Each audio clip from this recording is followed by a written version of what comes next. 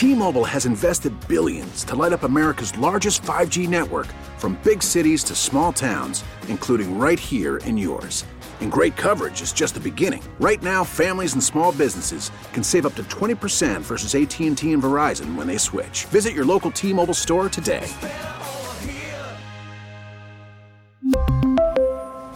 Plan savings with 3 lines of T-Mobile Essentials versus comparable available plans. Plan features and taxes and fees may vary. Now it's time for Inside the Clubhouse, a show dedicated to the Chicago baseball fan, featuring the best Chicago baseball conversation as well as the big MLB topics, along with the biggest names, greatest guests, and listener interaction. Starring Score Baseball insider Bruce Levine and Matt Spiegel. It all starts right here, right now on Sports Radio 670 The Score and 670thescore.com, Chicago's sports station.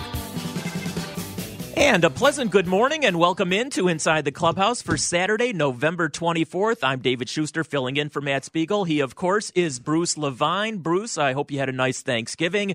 And it may be dreary outside again weather-wise today, but I guarantee everybody out there listening, we have a hot baseball show this morning. And the hot stove is always lit here at Inside the Clubhouse, David. And the number, of course, is 312-644-6767. Text David at 67011. He'll read all that is worthy from baseball talk to put on the air. By the way, David, holiday season greetings from Max and Benny's in Northbrook, your top restaurant, bakery, and deli in Chicagoland. They remind you that catering in the restaurant, party rooms are available now for all of your holiday special events or business meetings. Ask for John at maxandbennys.com. Party rooms are available for 10 to 150 people for all your special events. Soup season is here. Freshest and heartiest soups warm the body and make your day at Max and Benny's. Combine that with build your own salad to start your day and end your evening at Max and Benny's. Dinners from 4 to 9, 7 days a week. The best deli in America. Bakery goods to die for. 30 minutes from downtown, 30 minutes from the Wisconsin border. Max and Benny's in Northbrook.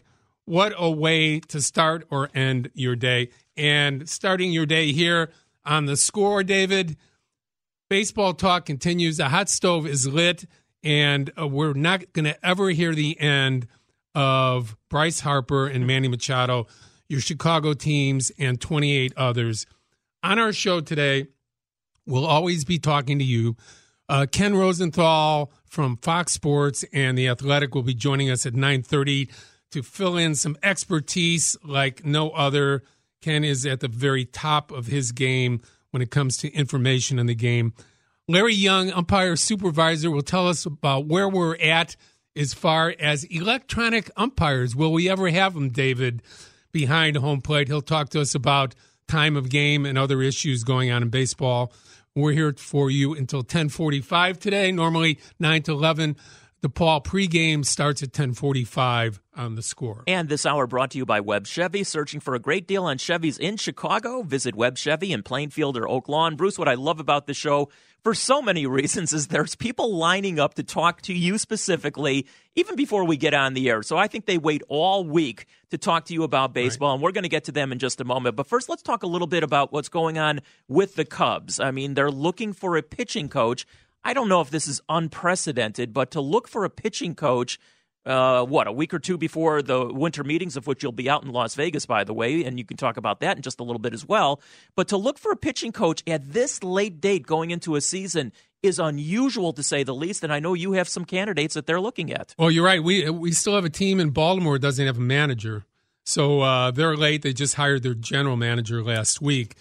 This is late, but, again, I'm going to have to apologize to the Cubs front office for even questioning about the Jim Hickey situation over the last 6 weeks or so and not understanding exactly how the matter was. Jim Hickey resigned from the Cubs this week and said it was totally upon him, something that occurred within the realm of him and his life, and it became an HR issue, and he resigned. They came up with a happy ending to say goodbye, and Jim is going somewhere else. So the speculation that was out there, David, about how, well, this is one more nail in the coffin of Joe Maddon, and they're just chopping another leg out, was totally unfounded.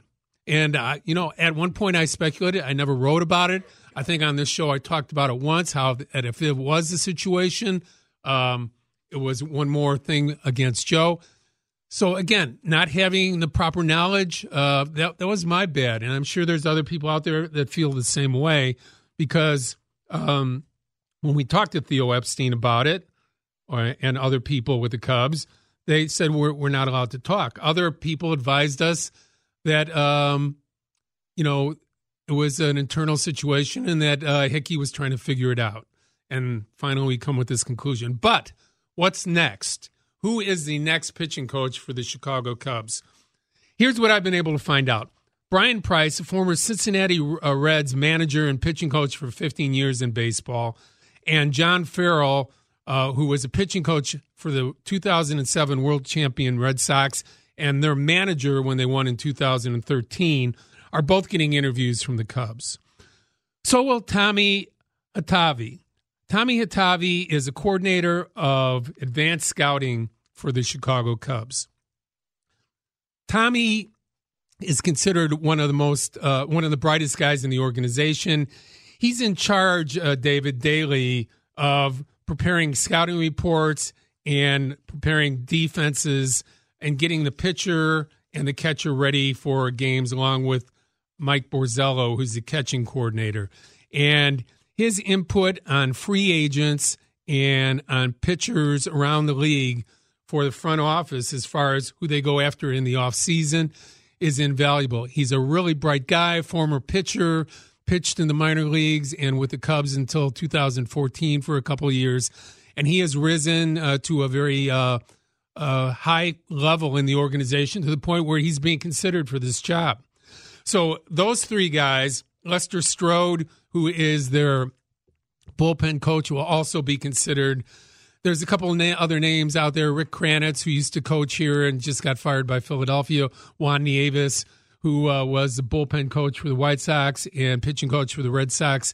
And just recently, Miami's also a name. But I think the guy who you look for is Hatavi, and also looking at Price and looking at Farrell at this point. So those are the three guys that you're going to be looking at, and it's going to be an important hire. I mean, it always is. This will be 3 pitching coaches in 3 years for the Cubs, David. And same for hitting. Same for hitting coach. Theo Epstein, this is not on him. He would have had him back. I think they were generally happy with his performance last year. Yeah, the numbers by the Cubs pitchers overall, I mean, you can nitpick and find some fault here and there, obviously, but the numbers for the Cubs pitching staff, including the bullpen, were pretty good overall. And it certainly wasn't Jim Hickey's or Joe Maddon's or anybody's fault other than, I'll just put it on the 2 pitchers themselves. Yu Darvish with some of the injuries, and obviously Tyler Chatwood, who still can't find home plate.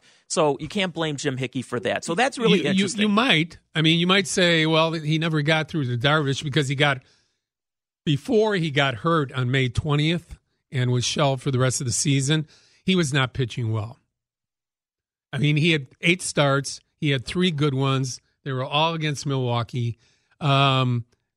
I don't think they were thrilled about that, but that's such a sample size of what it's all about.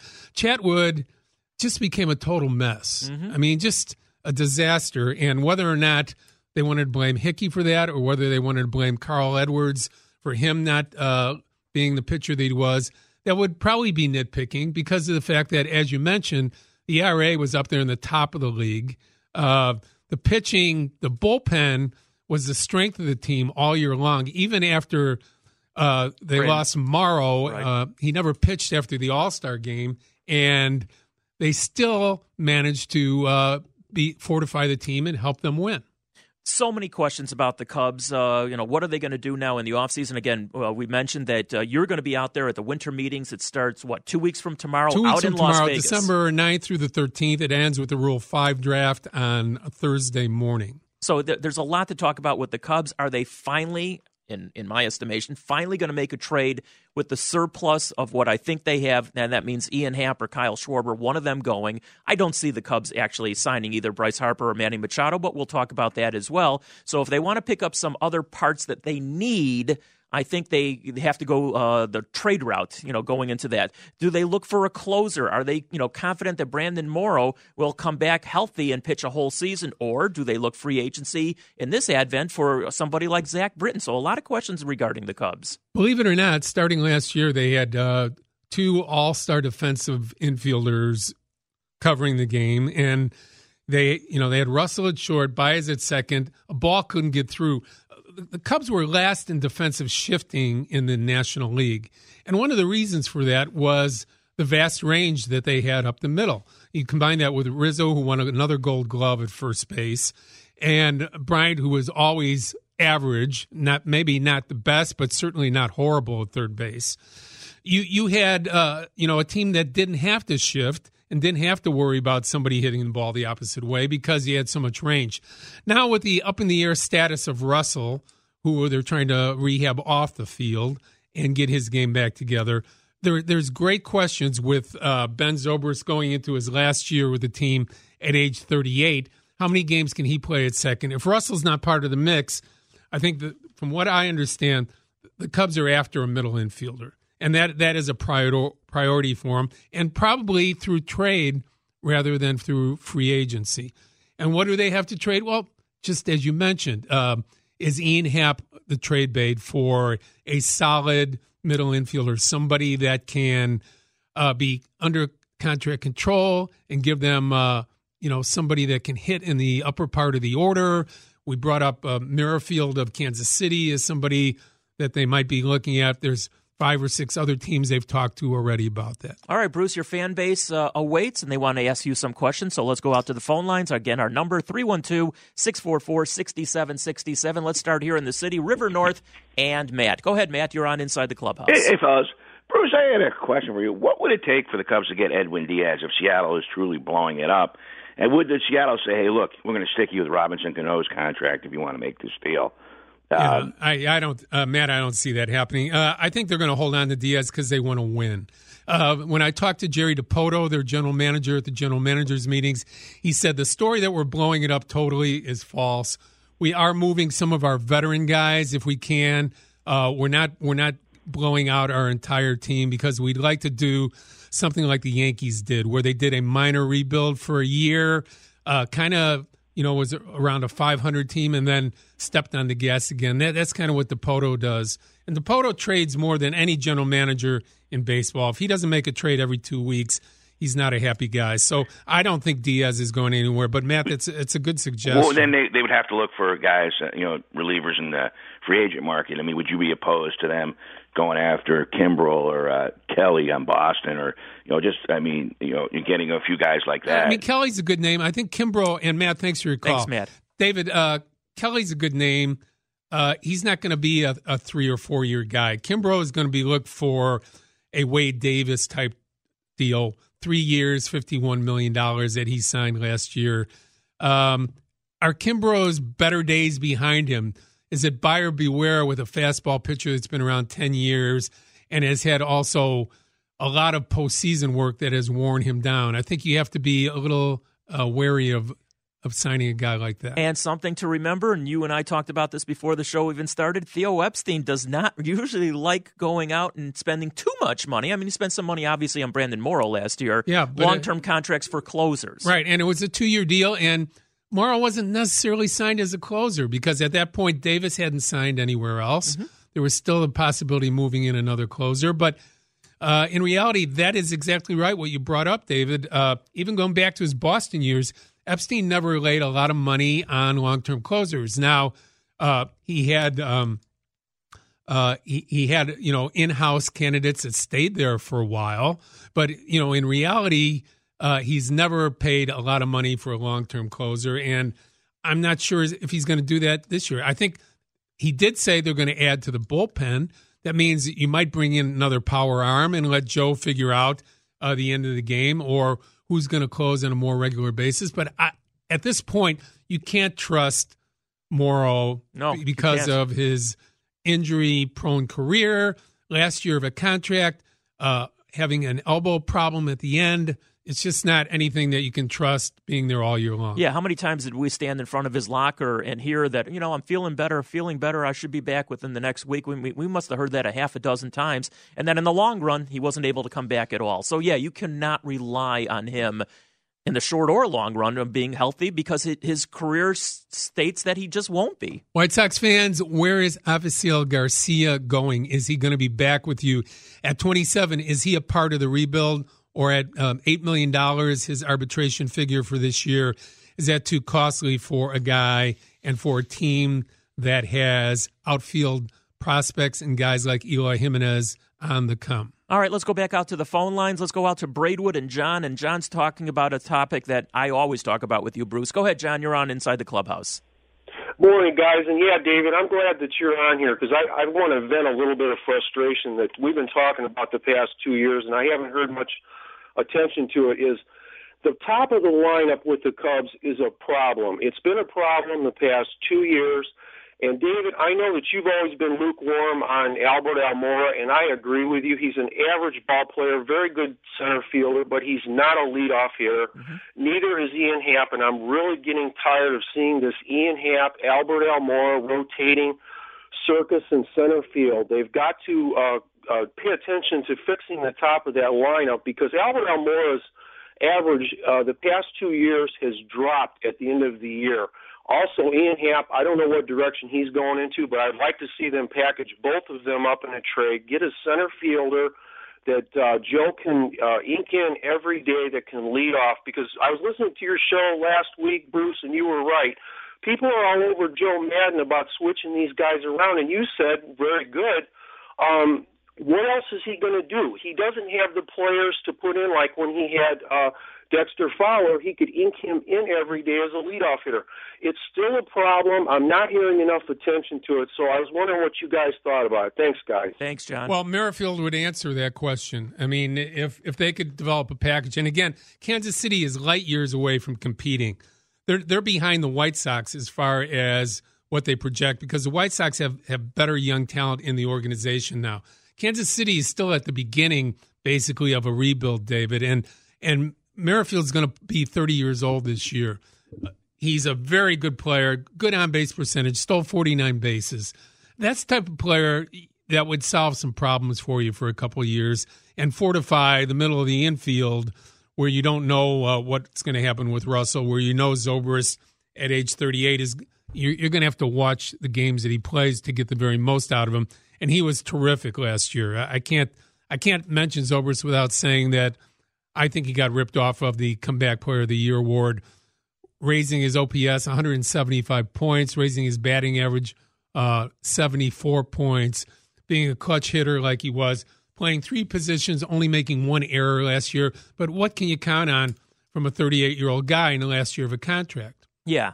Bruce, again, we have some great guests coming up very shortly. Ken Rosenthal, and boy, I got questions. I know you do as well. Larry Young coming up at 10 o'clock. I want to read this one tweet real quickly from Adam Schechter, talking a little bit of football real quickly here, and he's quoting Mike Ditka's longtime agent Steve Mandel, and I'll quote it now. Coach Ditka had a mild heart attack earlier this week. Doctors did insert a pacemaker. He's doing much better. He appreciates the outpouring of support and expects to be home soon. So that's good news. The coach is resting comfortably. I'm sure he'll be back on the golf course very shortly. Well, we wish him the best. What an icon. There's no such thing as mild and a heart attack. We wish him the best. He's as tough as hell, and he's Chicago tough, and he'll get through it. He'll be back. I'm sure the doctor, the first thing he's going to say is, stop smoking those blank cigars. And he's a big baseball fan, by the way. He was a baseball player when he was a kid, That's right. And a really good one. So we wish the coach nothing but the best. When we come back, Ken Rosenthal at 9:30. Your calls all the time, 312-644-6767. Text David at 67011. And we'll be back right after this. 9:27, welcome back into Inside the Clubhouse for Saturday, November 24th. I'm David Schuster. He's Bruce Levine. Right around the corner, we have the one and only Ken Rosenthal, and Ken always has great stuff. I have so many good questions, I hope, from my end and Bruce's end. to ask Ken, and we'll get some good information from him. But for right now, we're taking your calls at 312-644-6767. We have DePaul basketball coming up at 10:45. DePaul taking on Notre Dame. And then later this afternoon, we have football, of course, here on The Score. We have Illinois and Northwestern. We have the pregame show starting at 2 o'clock, Bruce. Yes, sir. And we are expecting, as you said, Ken Rosenthal. But Hall of Fame voting is coming up. We're going to talk to you about that. This is the Modern Committee, 16 guys voting for people who have been off of the regular ballot for a while. The regular ballot is voted on and announced sometime in early January coming up here. But, locally, Harold Baines' name has come up. He's one of these 11 people here. Lee Smith, Lou Piniella, Will Clark, Joe Carter, Albert Bell, one of my favorites, Oral Hershiser, George Steinbrenner, who I would think, even with a chartered past, should be in the Hall of Fame for his contributions. Yeah, absolutely. He was in charge of a Yankee, you can call it a dynasty. They won enough titles, and he was the owner and a controversial person, of course. But yeah, when I think of George Steinbrenner, look at some of the other owners that have gotten into the different Hall of Fame, specifically baseball. Right. Yeah, I think of George Steinbrenner as a Hall of Famer. So we'll talk to you about that in a segment later on in our 10 o'clock hour as well, because Harold Baines has some interesting numbers that we need to talk about. And knowing how the voters these days look at numbers compared to how they used to look at them, much different dynamic now, David. Sometimes now they hold it against guys for being around too long and not being the player that they were all that time, and that those numbers added up don't really show you quality of play at the end of their career. And, Bruce, the bottom of the hour here is brought to you by Northwestern Basketball. Coach Collins and Northwestern Basketball do return to the new Welsh Ryan Arena. It's coming up on Wednesday night when they host Georgia Tech in the Big Ten ACC Challenge. Tickets on sale now at nusports.com. We also want to talk a little bit about the White Sox. You mentioned earlier in the show Avi Garcia. I just don't think Avi Garcia is going to be with the White Sox when the season starts. You know what? Last year, believe it or not, they had very little interest in him from other teams. They talked to other people about him.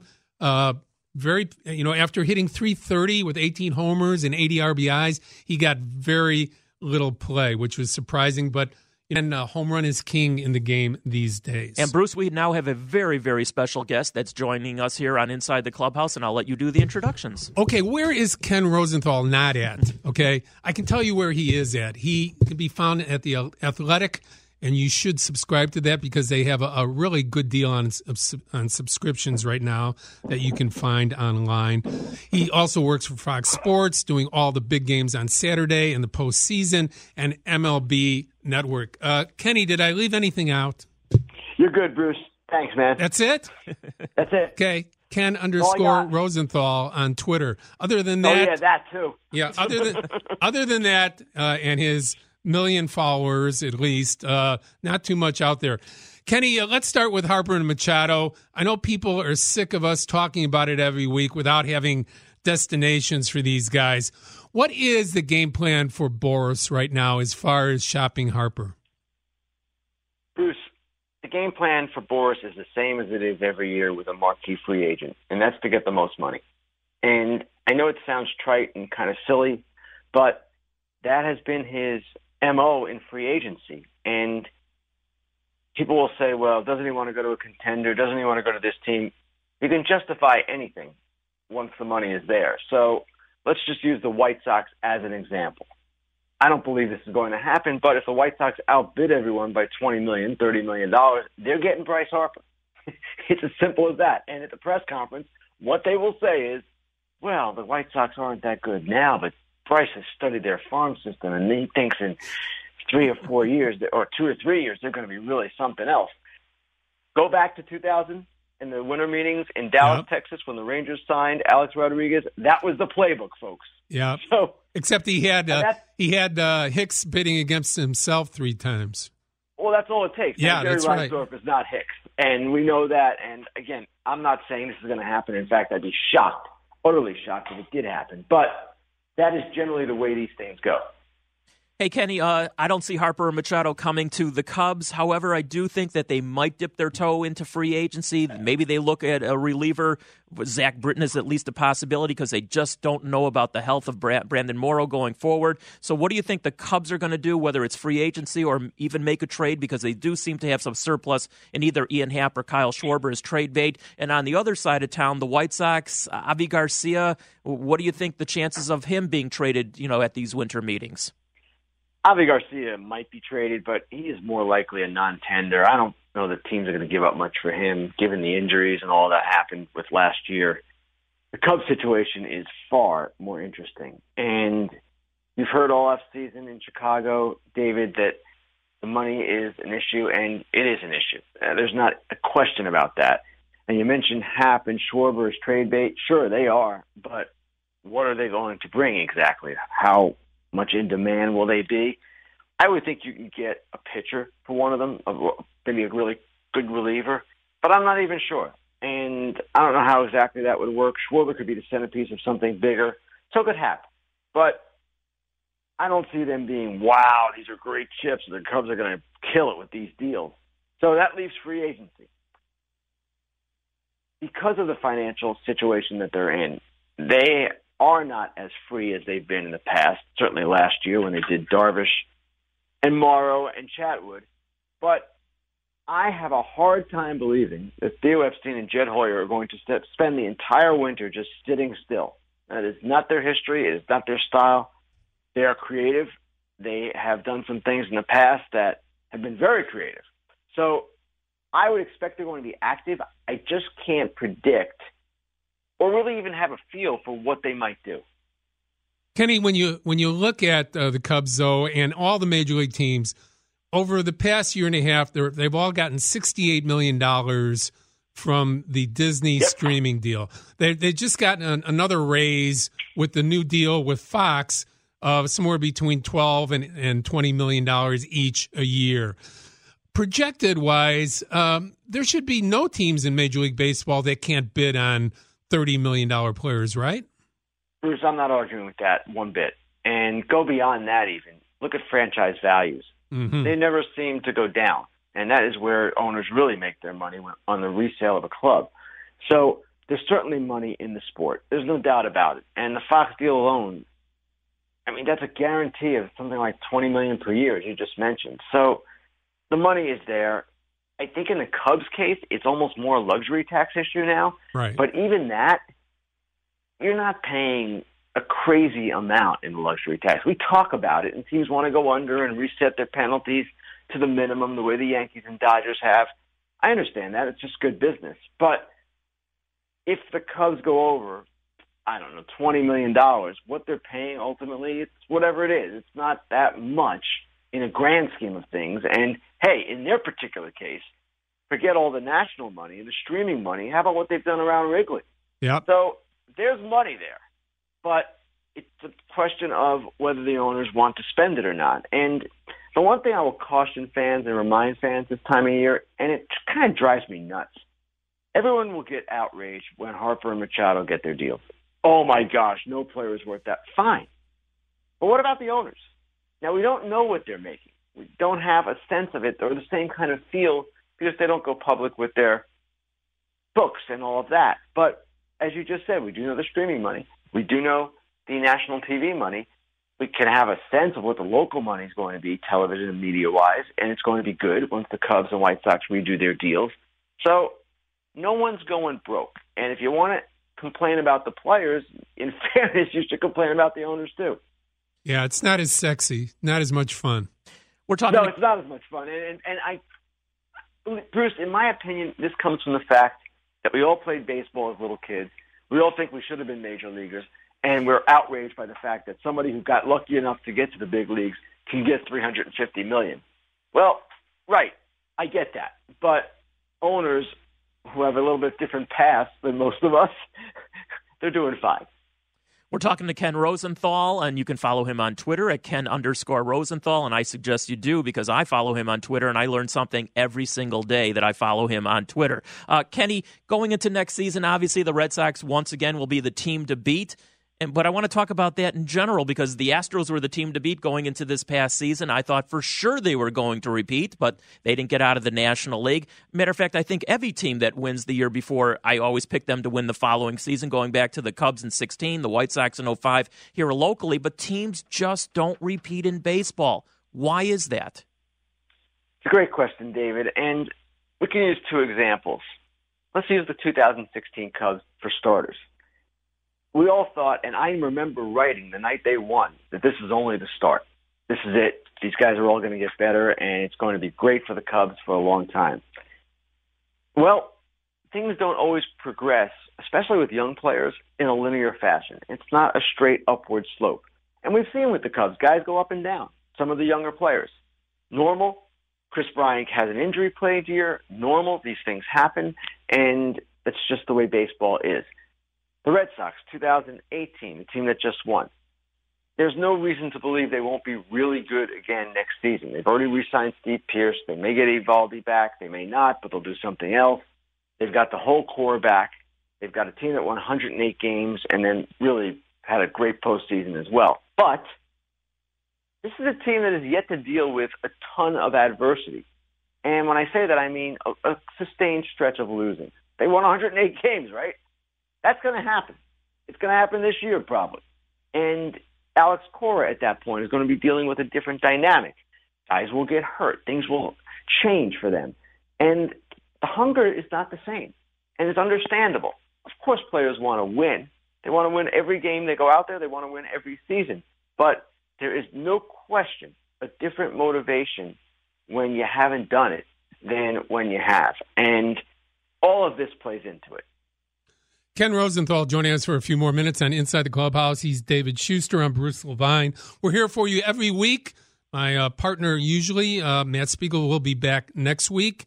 Every week from 9 to 11. Today, a shortened version till 10:45. DePaul basketball follows. And Kenny, I'm ready to file an age discrimination case against Major League Baseball for managers of teams like Joe Madden and Bruce Bochy and Mike Scioscia, because they are now going to be considered ancient, and they are considered out of touch to the game and no longer hireable.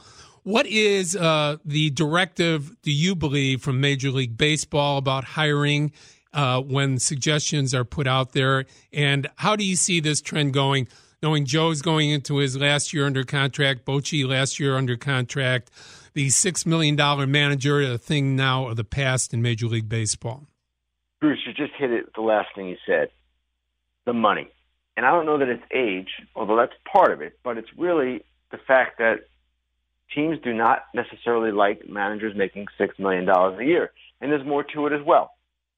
The rise of analytics, which, of course, has been a huge trend in the game, adopted by every team at this point. Well, teams like to work, what do they say, collaboratively with their managers, which means they like to have an influence on their managers. And when you have a younger manager who hasn't done it before, it's easier to have that kind of influence. And it's easier to perhaps get the manager to agree and buy into this whole collaborative effort. It's not the way Joe Madden came up managing, although he's adapted to it quite well. It's certainly not the way Bruce Bochy came up managing, Mike Scioscia, all of these different older managers. So it's not age, because these guys are certainly smart enough to do it. They're qualified to do it. But it's this idea that the front offices want greater control over the finances of a manager. They want greater control over the decision-making of a manager. And these younger managers are more pliable. Now, Charlie Montoyo just got hired by the Blue Jays. He is not necessarily a young guy, and he's certainly not an experienced manager, but he is someone who is, I believe, 53. Now, he's not going to get big money, but he comes, as does Brian Snitker, from a long history of managing in the minors. And to me, that is the proving ground. Managing the minors, coaching the majors, this was traditionally the path. And it's the path the teams have gotten away from. And that is the thing, honestly, that bothers me the most. Mm-hmm. Because there are a lot of quality people out there who just never get the chance. And I understand an Alex Cora is a really good choice. And Aaron Boone is a really good choice. These are bright guys who yes, you want managing, but there shouldn't be an exclusion of guys like Montoyo and Snitker either. Right. And when you have guys like Dave Roberts, who we don't even know if he's a great manager now. We know he got his team to the to win a pennant 2 years in a row, but when he's got an analytics guy sitting next to him, handing him different things from the front office during the game, when he's handed a lineup before the game and asked to adhere to most of it, at this point, they become less than middle managers. How do you retain a clubhouse presence when people know that you're not really the one that's totally in charge of what's going on down there? That's a fair question, and it's a delicate balance. Now, Roberts, if you had him on the air right now, would tell you it's not what we perceive it to be. Mm-hmm. That he does make the decisions, he does use the information, but it's not as if Andrew Friedman has his hands on the lineup card and is dictating what's going on. Regardless, they certainly adhere to an analytical approach. And whether it's because of the front office wanting that or whether it's because of Dave Roberts accepting it, that's the way it's been. Now, Alex Cora certainly put his stamp on the Red Sox. There's no doubt about that. He had a very aggressive way of managing. He had a very direct idea of what he wanted to do. And yes, analytics played a big part in it. He brought some ideas from Houston and incorporated them with the Red Sox. I'll go back a year before that. A.J. Hinch in the postseason. That was not a front office-driven strategy that he employed. He was basically going, for lack of a better phrase, on gut with some of the relief choices he made because he knew some of his relievers could not handle the load. So he chose a Charlie Morton or a Lance McCullers in certain situations. That is how you get respect. And I don't know that Dave Roberts doesn't have the respect of his clubhouse. In fact, I think that's a misstatement. He does have the respect. But it's a tough balance to strike, and the Dodgers are kind of a case study in this. A lot of people to this day, we're weeks away from the World Series. I talked to a Major League coach last week, and he said, I cannot believe Cody Bellinger did not start in the first two games against the left-hander. Well, I'm still surprised myself, but that's the way the Dodgers play it. Yep. Kenny, you're the best. We'll keep reading you every day in The Athletic, which is on sale and a great buy for everybody out there. MLB Network, Fox, certainly follow you on Twitter, Ken_Rosenthal, and we'll see you at the winter meetings. It should be a lot of fun, and we'll be following Boris and Harper around just like everybody else. Sounds good, Bruce. Take care, guys. Thanks, Kenny. Kenny Rosenthal, such a great reporter. So much information, a lot of insight. You know what I love about Ken Rosenthal and actually all the national writers? There's a camaraderie, between them. There's a really competitive, and we know all the names that, and he's probably the leader of the pack. But they're so competitive, and yet there's a camaraderie, which, maybe that's the way it's supposed to be. It's competition. It's competition, but they seemingly get along. I mean, I've been involved with those guys. I saw them as young guys growing up, too. Over the past, 40 years that I've been covering. And, him and Heyman and Buster Olney and, we're all pups out of the reporting era from Peter Gammons. Peter Gammons, and going back to Jerome Holtzman here in Chicago and Dick Young in New York, information guys. What's better than information guys? If you have information and it's real and it's legitimate and it's on the money, that's still king in all of sports. It's something that I'll always gravitate towards. And you got to be right a lot of the time. And now if you're wrong, you have to sit there on Twitter and say, I was wrong. Here's exactly what happened. I mean, it's just a lot more fun now, but it's more challenging with social media. Bruce, we got another really good guest coming up at 10 o'clock, Larry Young, who supervisor of umpires. We got some good questions of him, and we'll get some good information as well. And we're going to take a quick break. When we come back, we'll take more of your phone calls. Our number is always 312-644-6767. You're listening to Inside the Clubhouse. 9:52, welcome back into Inside the Clubhouse for Saturday, November 24th. I'm David Schuster. He's Bruce Levine. We have Larry Young, supervisor of umpires. That's coming up after 10 o'clock. And Bruce, right now, let's go back out to the phone lines, 312-644-6767. Pick it up with a longtime caller to Inside the Clubhouse, Ron, checking in from the South Side. Go ahead, Ron, you're on Inside the Clubhouse. Well, good morning, guys. Just wanted to agree with Ken Rosenthal. You know, it's interesting when you think about Avisail Garcia. We never knew really what his potential was, and then there was the 1 year when he, put up some decent numbers. But Bruce, you pointed it out. It's really about home runs, and his average was high, but the 18. But more important than that was the RBIs. So in addition to them, having the prospects, outfield prospects, it's just time for him to move on. And like I said, just over the years, just was interested, just trying to watch this guy and hoping that he would develop into a very good ball player, and he really did. So, and if the White Sox weren't able to trade him last year, they definitely won't be able to trade him now. So thank you, guys. Ron, did you ever get a sense that he was an important cog, a leader on the team? I mean, did you ever feel him as a White Sox? Absolutely not, Bruce. Just never felt that about him. Never did. So, I don't know about his work ethic and the injuries. So, never really embraced him as really a White Sox. Thanks, Ron, Thanks, Ron. Nice holiday season. This is now incorporated between Thanksgiving and New Year's as the holiday season, right?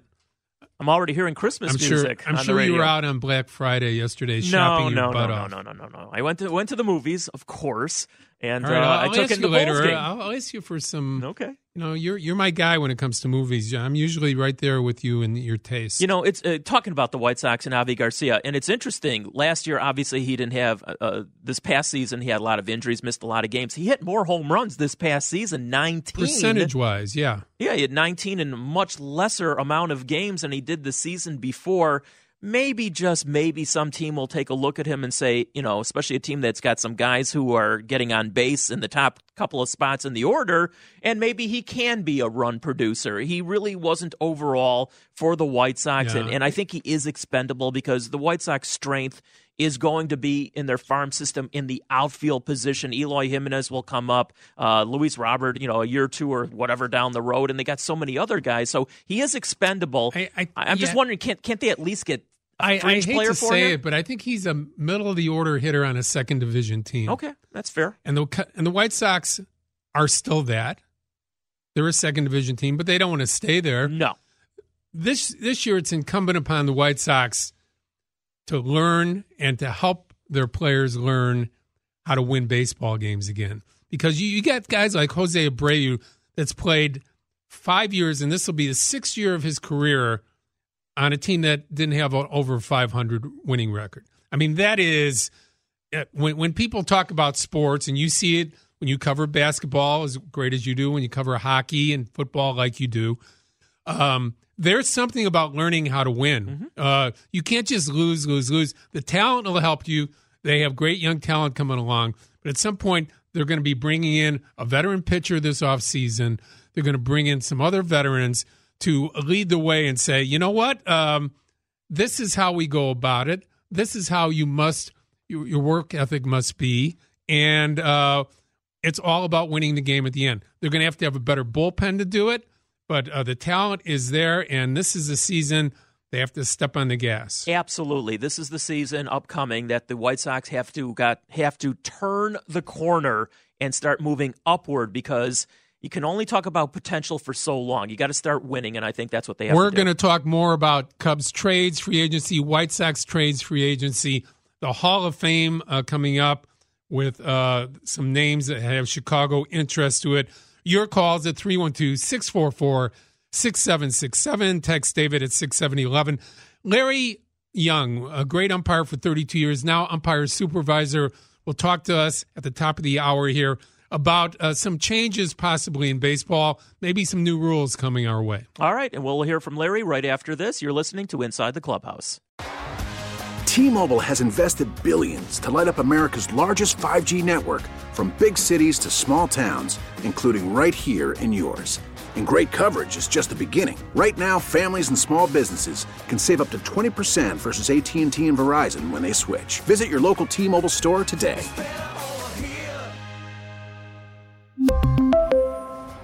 Plan savings with 3 lines of T-Mobile Essentials versus comparable available plans. Plan features and taxes and fees may vary.